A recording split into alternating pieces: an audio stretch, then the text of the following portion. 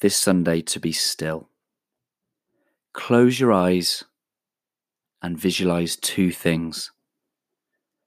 Firstly, everything in your life right now you are thankful for. The people, the experiences, the character you are. Embrace it.